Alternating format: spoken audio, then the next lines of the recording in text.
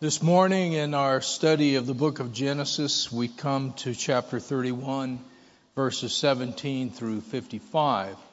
We will begin by reading verses 17 through 23. These are the words of God. Then Jacob rose and set his sons and his wives on camels, and he carried away all his livestock and all his possessions, which he had gained, his acquired livestock, which he had gained in Padan Aram, to go to his father Isaac in the land of Canaan. Now Laban had gone to shear his sheep, and Rachel had stolen the household idols that were her father's. And Jacob stole away, unknown to Laban the Syrian, in that he did not tell him that he intended to flee. So he fled with all that he had. He arose and crossed the river, he's talking about the river Euphrates, and headed toward the mountains of Gilead. And Laban was told on the third day that Jacob had fled. Then he took his brethren with him and pursued him for 7 days' journey, and he overtook him in the mountains of Gilead. Our gracious Heavenly Father, open this great word to us this morning by the Holy Spirit. Give us understanding, show us your ways, your wonders, your wisdom, your will, your word. Lord, and build us up and make us strong and make us glad that we might live to the praise of the glory of your grace. In Jesus' name, amen. Well, our text this morning is an example of one of the main patterns that we find in Scripture. It's what you might call the Exodus pattern. And in that, we tend to see 5 main elements. First, God's people travel to a foreign land, which is initially a land of blessing. For example, if you remember back in Genesis chapter 12, and then if you look forward to the book of Exodus, in both of those places, God's people travel down to Egypt in order to escape famine. And so Egypt is well watered, it is lush, there are grazing lands there. And so at the beginning, Egypt is a land of blessing. In the life of Jacob, he traveled to Haran and to the house of Laban in order to escape danger from Esau, who wanted to kill him, and also to find a wife as his father Isaac had instructed. So initially, Haran and the house of Laban was a place of blessing. That brings us to the second common element. The foreign land shifts from being a land of blessing to being a land of affliction, and it's always due to an evil ruler. In Genesis chapter 12, Pharaoh takes Sarah to be part of his harem. In the book of Exodus, a new Pharaoh arises who places the people under forced labor and afflicts them, even killing the baby boys. With the story of Jacob, Laban goes from initially embracing Jacob as a member of the family to treating him like a servant and taking repeated advantage of him over a 20-year period. And just to show you the relevance of this Exodus pattern, if we go forward to the New Testament, to the Gospels and the book of Acts in particular, it's going to be the leadership of Israel herself that is afflicting the people. We mentioned that in the book of Exodus, the Pharaoh was afflicting the people, even killing the baby Israelite boys and putting very heavy burdens on the people. Well, in the Gospels, who is killing the baby boys of Bethlehem? It's not Caesar in Rome, it's not Pharaoh in Egypt, it's Herod, the king of the Jews, supported by passive Jewish high priests and scholars. In the gospel, who does Jesus condemn for placing heavy burdens upon the people? The scribes and the Pharisees. And so, what city does the New Testament identify to us as being spiritually Egypt?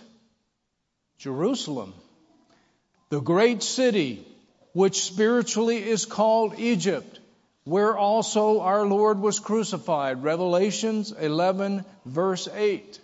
Our Lord was not crucified in Cairo. He was not crucified in Rome or Babylon. He was crucified in apostate Jerusalem. And who is it that we see throughout the pages of Acts constantly persecuting the Christians? It's not the Romans. That's not going to happen until sometime later. It's the leadership of the Jews in Jerusalem. And so we see right here a principle. You see how key this exodative pattern is to understanding the New Testament. Indeed, to understanding the times, any times in which we live, it is a key tool, because this is a pattern in which God has said to us in Scripture, this is the story. In the Gospel of Luke, on the Mount of Transfiguration, Jesus refers to his upcoming death and resurrection in Jerusalem as what? An exodus. He talked to Moses and Elijah who appeared as his glory was shown. He spoke to them about the exodus that he was about to accomplish in Jerusalem. So we cannot understand what God is doing in Scripture apart from understanding this pattern. So with the Exodus pattern, sometimes Egypt is a separate geographical country to which you travel, which starts out to be a blessing, but then ends up to be a land of affliction. And sometime Egypt is your own land. You haven't traveled anywhere, but your own land changes. It changes from being a place of blessing, and it begins to become more and more a land of hostility and affliction. Hello, America. The third element we see in the Exodus pattern is that it's not only the sins of the wicked ruler that are exposed, it's also the sins of God's own people that are exposed. In Genesis chapter 12, Abraham conceals the fact that Sarah is his wife, thus effectively placing her between him and the danger Pharaoh, rather than doing what he's supposed to do as a husband and place himself between the danger and his wife. And so we see Abraham's weakness and failings. In the book of Exodus, the Israelites are really not much better than the Egyptians in many ways. One scene, there's an Egyptian trying to kill an Israelite, and Moses intervenes. The very next scene, it's two Israelites trying to kill one another. And when Moses tries to separate them and reconcile them, they say, "Who made you judge over us? Are you going to kill us like you did the Egyptian?" And so Moses has to flee out into the deserts. And when we get to the book of Joshua, Joshua is going to talk about how the worship of Egyptian idols was a very common practice among the Israelites. So it's not just the wickedness of the evil Pharaoh that's exposed. It's also the sins and failings of God's people. With Jacob himself, we've already seen his lack of leadership in passively going along while Rachel and Leah were at war with one another. His failure to minister by bringing up the experience of his mother, Rebekah, who was barren. His grandmother, Sarah, who was barren. His grandmother, Sarah, who panicked and out of desperation offered her maid to Abraham as another wife, kind of as an ancient form of surrogate motherhood. And just how that backfired, so many unintended consequences. All of these things would have been great to minister to Rachel and Leah when they are at one another's throats. We saw those weaknesses and failings. And of course, we saw the weaknesses and failings of Rachel and Leah, because all they cared about during that period of time was winning over one another. The fourth element is that God in mercy delivers his people while plundering the evil ruler. Now that last phrase I did not put in your outlines, but it's important, so write that in. God in mercy delivers his people while plundering the evil ruler. In Genesis 12, God delivers Sarah from Pharaoh, and then Abraham and Sarah gets them out of Egypt. But during that process, Abraham receives all sorts of livestock and property from Pharaoh. Pharaoh's wealth is largely transferred to Abraham. In the book of Exodus, the people receive all sorts of jewelry and valuable from the Egyptians just before God brings them out of Egypt. And in our text with Jacob, God plunders Laban by sovereignly transferring to Laban essentially all the flocks that Laban had unjustly gained off of Jacob's labor and expert management. Notice how in verse 18 it keeps emphasizing all of Jacob's possessions and emphasizing the fact that his livestock and possessions are ones gained by him in Padan Aram, that is, from Laban. And now he was traveling from there back to the promised land, back to Canaan and to his father Isaac. The text is signaling to us there that God is plundering Laban, giving the plunder to Jacob and his household, and bringing them out in an exodus to the promised land. And note how God has caused Laban to fall into the pit that he dug for Jacob.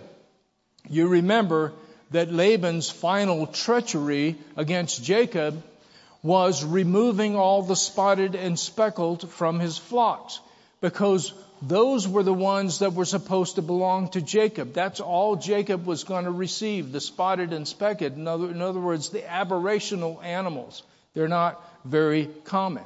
So as soon as they make that deal, Laban goes out and gets all the spotted and speckled of his flock and moves them 3 days' journeys away. That's somewhere 60 to 75 miles. He's puts them way out there, so Jacob has no access to them. This is just Laban all over.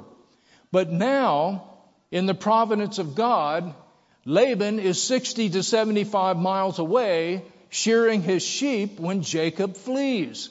And it's going to take 3 days just for him to get the news that Jacob has left. And then he's going to have to make up all of that time when he's trying to chase Jacob down. So God plundering Laban is the context here, and this is very important to note. It's also the context and the interpretive key for understanding Rachel's theft of Laban's household idols in verse 19. Rachel's motivation, what the text is suggesting to us by the context, her motivation was not idolatry. Her motivation was restitution for Laban's theft of her and Leah's dowry. What did Rachel and Leah say to Jacob just before they fled? Genesis 31:15. Our father has sold us and also completely consumed our money. For all these riches which God has taken from our father are really ours and our children's. That helps us understand what is going on with the theft of the idols. It's not about worshiping pagan gods for Rachel. It's about restitution and items of value.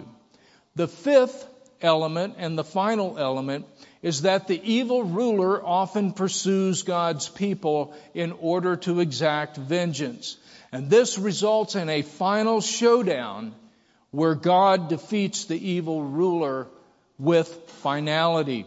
In the book of Exodus, Pharaoh pursues the children of Israel to the Red Sea.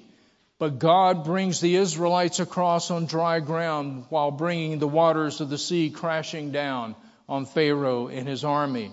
Here in our text with Jacob, Laban intends to exact vengeance and violence upon Jacob, and then to forcibly take Rachel and Leah and all their children back to his place in Haran. We'll see how that is clearly indicated in the text as we go forward. But God is going to intervene to prevent that. So the showdown here is going to be a bit more like a courtroom or a debate, a public debate, where Laban is going to make all sorts of accusations and charges and arguments against Jacob, painting him as a bad guy and painting himself as a good guy and as a champion, a righteous champion for those who were afflicted. And we're going to see Jacob responding. Now this brings us back into our text at verses 23 and 25. Here Laban overtakes Jacob in the mountains of Gilead, and they camp there, setting the scene for the showdown. But it turns out that God has already been at work. He's already intervened by appearing to Laban in a dream. Verse 24, but God had come to Laban the Syrian in a dream by night and said to him, be careful that you speak to Jacob neither good nor bad. Now this language, speak neither good nor bad, that is the language, biblical language for judging, passing judgment, deciding who is righteous and who is wicked, which is what Laban will be doing if he executes vengeance on Jacob and forcibly takes Rachel and Leah and their children back with him. He will be passing judgment and executing vengeance.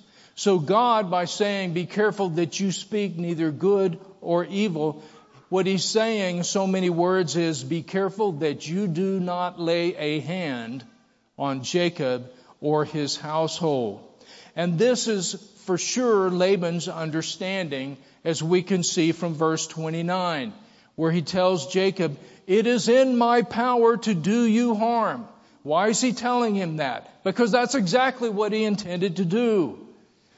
Why is he not going to do that? Because the God of your father spoke to me last night saying, be careful that you speak to Jacob neither good or bad. God is saying, I am the judge here, not you. And I've already judged in favor of Jacob. That's why he has left you. God told Jacob to leave. Rachel and Leah said, whatever God has told you to do, do it. So Laban has a short leash. But as we will see, he's going to use all the leash he has and even stretch it as much as he can. Laban will do this by using every dirty rhetorical trick he can to paint Jacob as the bad guy and himself as the good guy. He cannot resist fallen man's impulse to justify himself, even when it means condemning the righteous. And of course, the ultimate righteous one is God himself.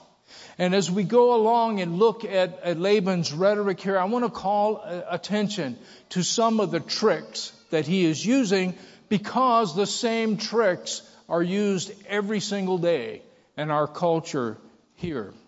Look at verse 26.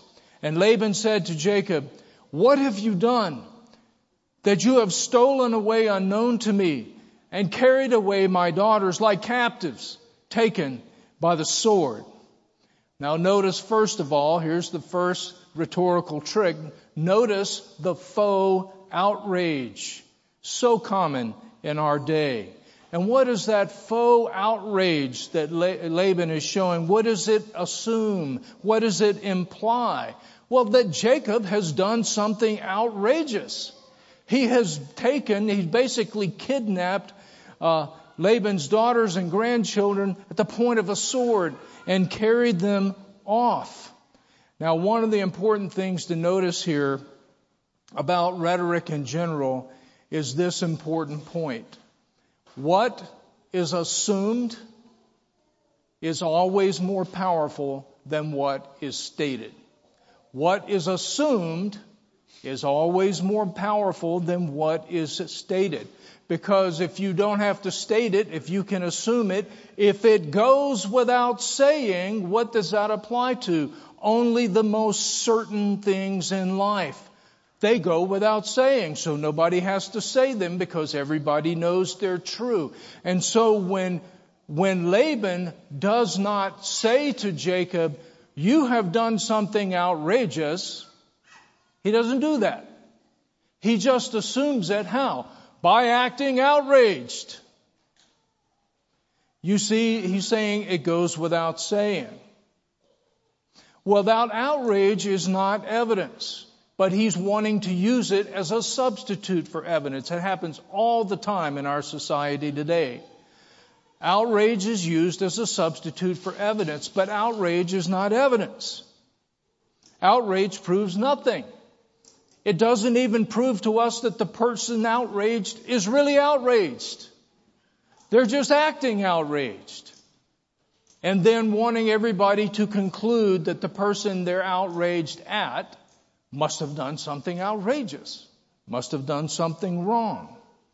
The second rhetorical trick we see Laban using is the use of victimhood, acting as though his daughters and their children are the victims of Jacob, while Laban is their champion.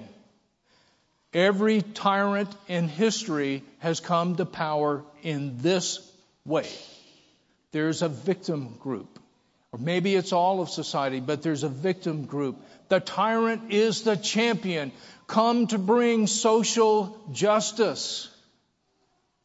That's the way every tyrant has ever gotten in power. All of this is false.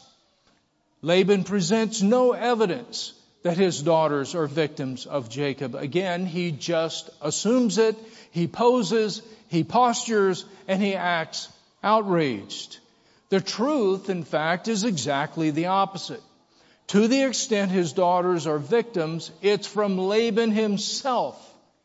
And Jacob is their champion, getting them away. Third rhetorical trick we see here.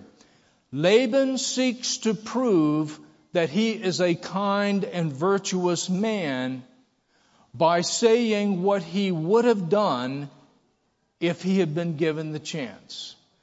He's trying to prove he's a kind and virtuous man by saying the kind and virtuous things that he would have done if given the chance. Verses 27. Why did you flee away secretly and steal away from me and not tell me? For I might have sent you away with joy and songs, with timbrel and harp. Now Jesus encountered this very logic when the scribes and Pharisees said to him, if we had lived in the days of our fathers, we would not have killed the prophets with them. You notice the logic. You know we are virtuous people today because of the virtue we say we would have done in the past, had we lived then. Jesus says the logic is actually exactly the opposite of that. We do not know who you are today by who you say you would have been in the past. We do not know the nature of your acts today by what you say you would have done in the past. Rather, we know what you would have done and who you would have been in the past by what you do today and who we see you are today. Jesus says to them, I'm sending you prophets. And what are you going to do? Persecute, scourge, kill, and crucify them. Matthew 23:34. And so Jesus is saying, if you persecute and kill the prophets today, we know for certain you would have done so in the past. That's the way it worked. Now, how does this show up in our society today? A lot of different ways, because we're in a virtue signaling society, which is to say we're in a society full of hypocrisy. And one of the cheapest, easiest, and yet most effective ways to virtue signal is to virtue signal vicariously from the past. Doing exactly what Laban is trying to do here, doing exactly what the scribes and Pharisees tried to do in Jesus' day. How many people today justify the right to kill the unborn by making the exact same arguments that were used to justify slavery a couple of hundred years ago? What is that argument? They are not a person within the meaning of the Constitution. They are a non-person, therefore they have no constitutional right to life or liberty. And they do this while wrapping themselves in the righteous robes of the anti-slavery champions of the past. What they're trying to say is, we would have been there with those anti-slavery champions of the past, and by that you know that we are virtuous today. Jesus says, no, you make today the exact same arguments that were used to justify slavery then. Therefore, we know for a fact that you would have been making the exact same arguments in that day. So, we come back into our text here. Laban pursued Jacob and his household, seeking to harm Jacob and to forcefully take his daughters and grandchildren back to his place in Haran. Verse 29, it is in my power to do you harm, but the God of your father spoke to me last night, saying, be careful that you speak to Jacob neither good or bad. This tells us who Laban really is. What he's actually doing in the present.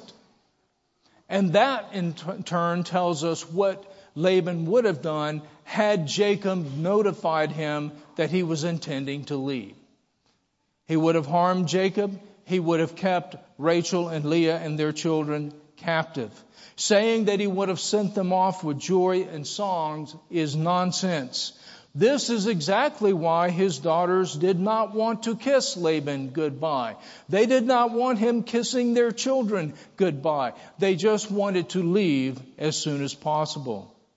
And so we see in all of this that from Laban's perspective, words are not actually for truth.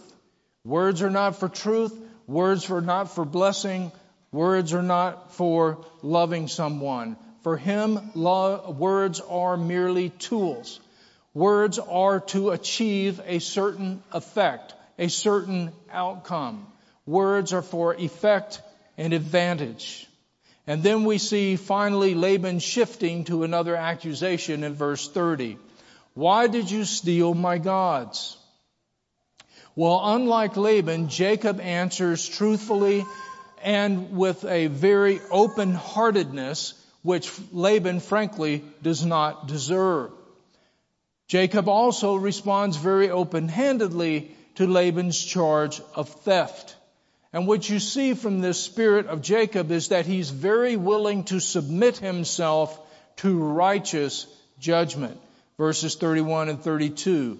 Jacob answered and said to Laban, because I was afraid. In other words, why didn't I tell you I was leading? Very honest. Because I was afraid. Because I said, perhaps you would take your daughters from me by force, which is exactly what he would have done. With whomever you find your gods, do not let him live. In other words, if we've taken anything, you search, find it. In the presence of our brethren, identify what I have of yours and take it with you. For Jacob did not know Rachel had stolen the idols. Now, Jesus teaches us that in this world, in many settings, we basically are like sheep among wolves.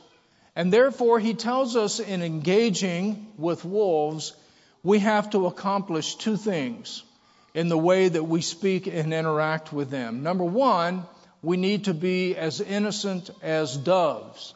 Number two, we need to be as wise or as cunning or shrewd as serpents. Now, those to us seem to be opposites. There's no way you can be both of those at the same time. But Jesus says, yes, you can, and yes, you should. And the best example of someone who was both of these at the same time is Jesus himself. Jesus was always as innocent as a dove, but he also could be as cunning and as slippery as a serpent when he was dealing with wolves. Proverbs says that when dealing with fools, we should not just answer them, however. We certainly shouldn't imitate all of their dirty rhetorical tricks or their spirit, because that just makes us like them. On the other hand, we should not just answer them naively in a way that sets them up to better manipulate and obfuscate the truth. Jesus says that we should seek to respond to a fool in a way that exposes his folly and that takes him down off of his high horse. Proverbs 26:4-5. Do not answer a fool according to his folly, lest you also be like him. Answer a fool according to his folly, lest he be wise in his own eyes. And Jesus was the absolute master of doing that. You read it throughout the Gospels. Finally, the religious leaders stopped trying to trap him in his words, because every single time he turned the tables on them, and they were the ones who were left looking foolish. And we will see Jacob start to move in that direction in just a minute. Meantime, Laban searches for his gods. He searches thoroughly, exhaustively, extensively, making everybody wait in the meantime. And the entire time he's searching, Rachel is sitting on top of his gods. Laban went into Jacob's tent, verse 33, into Leah's tent, and into the two maids' tents, but he did not find them. Then he went out of Leah's tent and entered Rachel's tent. Now Rachel had taken the household idols and put them in the camel's saddle and sat on them. And Laban searched all about the tent, but did not find them. And she said to her father, Let it not displease my lord that I cannot arise before you, for the manner of women is with me. And he searched, but did not find the household idols. Now, not to be crude here, but think about the picture that God is painting.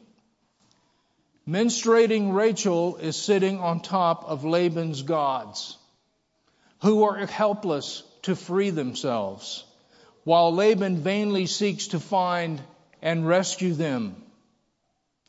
When your gods need you to rescue them, that's a good sign your gods are phony. And phony is not the same thing as fake.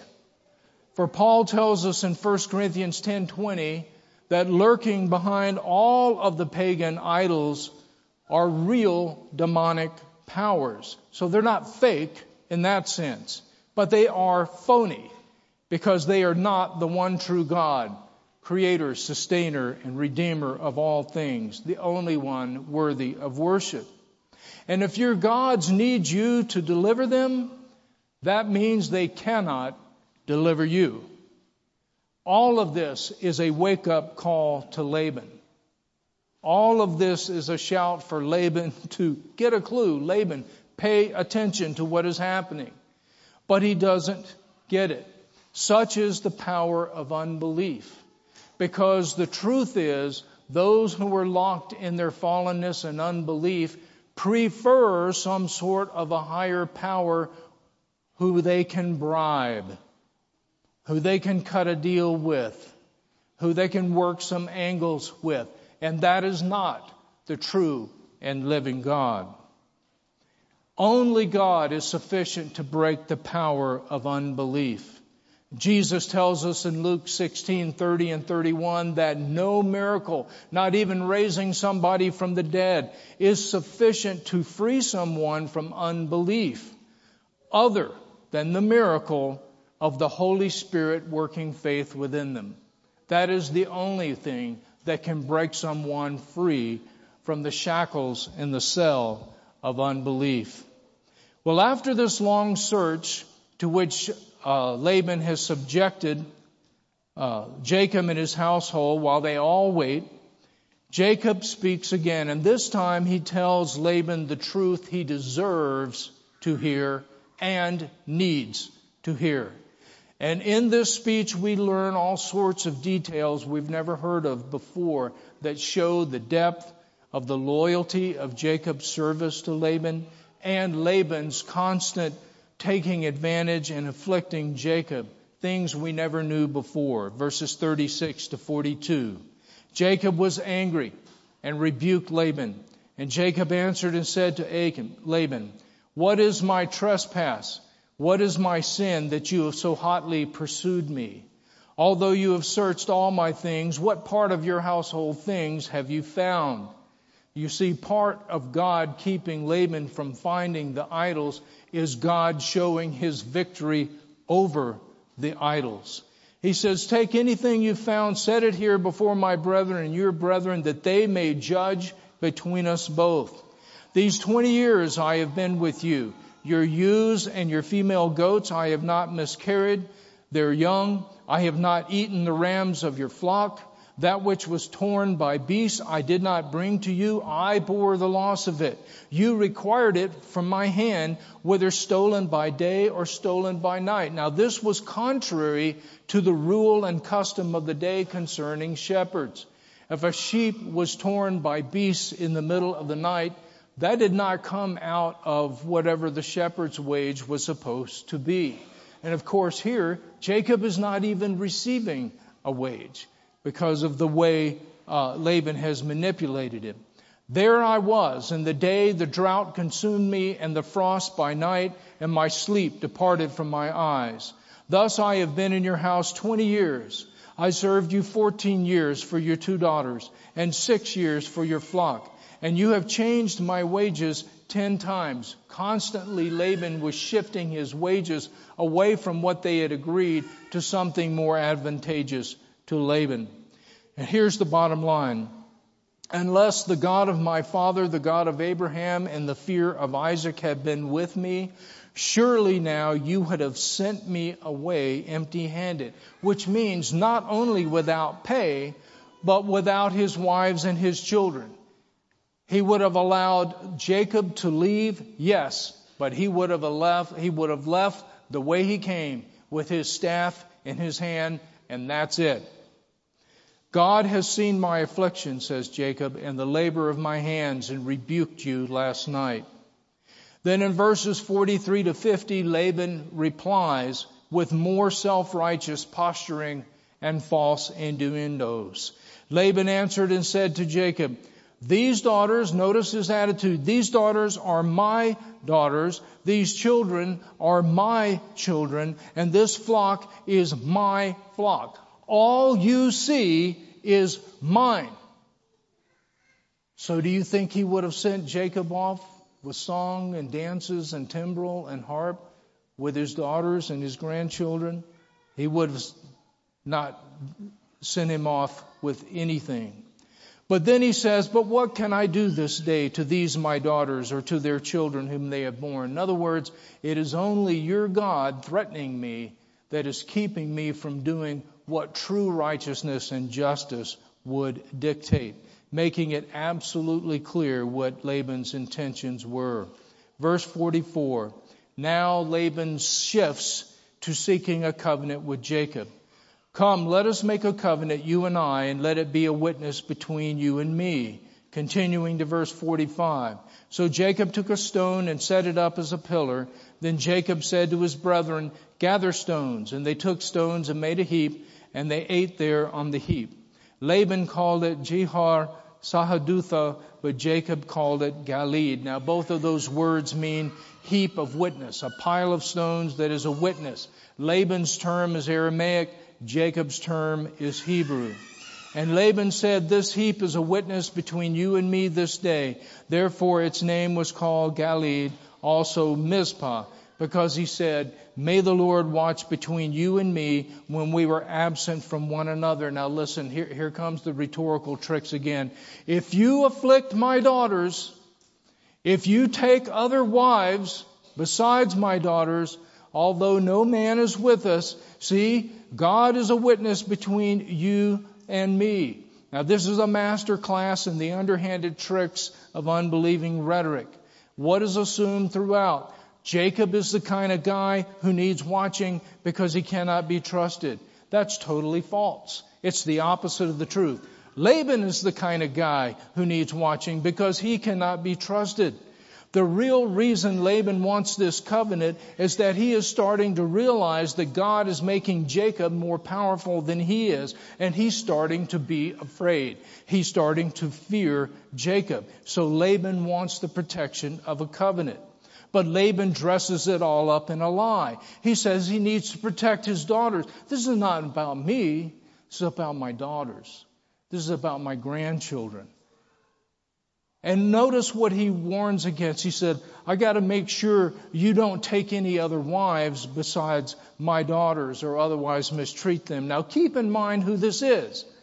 This is Laban, who personally saw to it that his daughters would have to share their husband with other wives, namely one another. This is Laban, whom his daughters were so anxious to get away from that they didn't even want to say goodbye.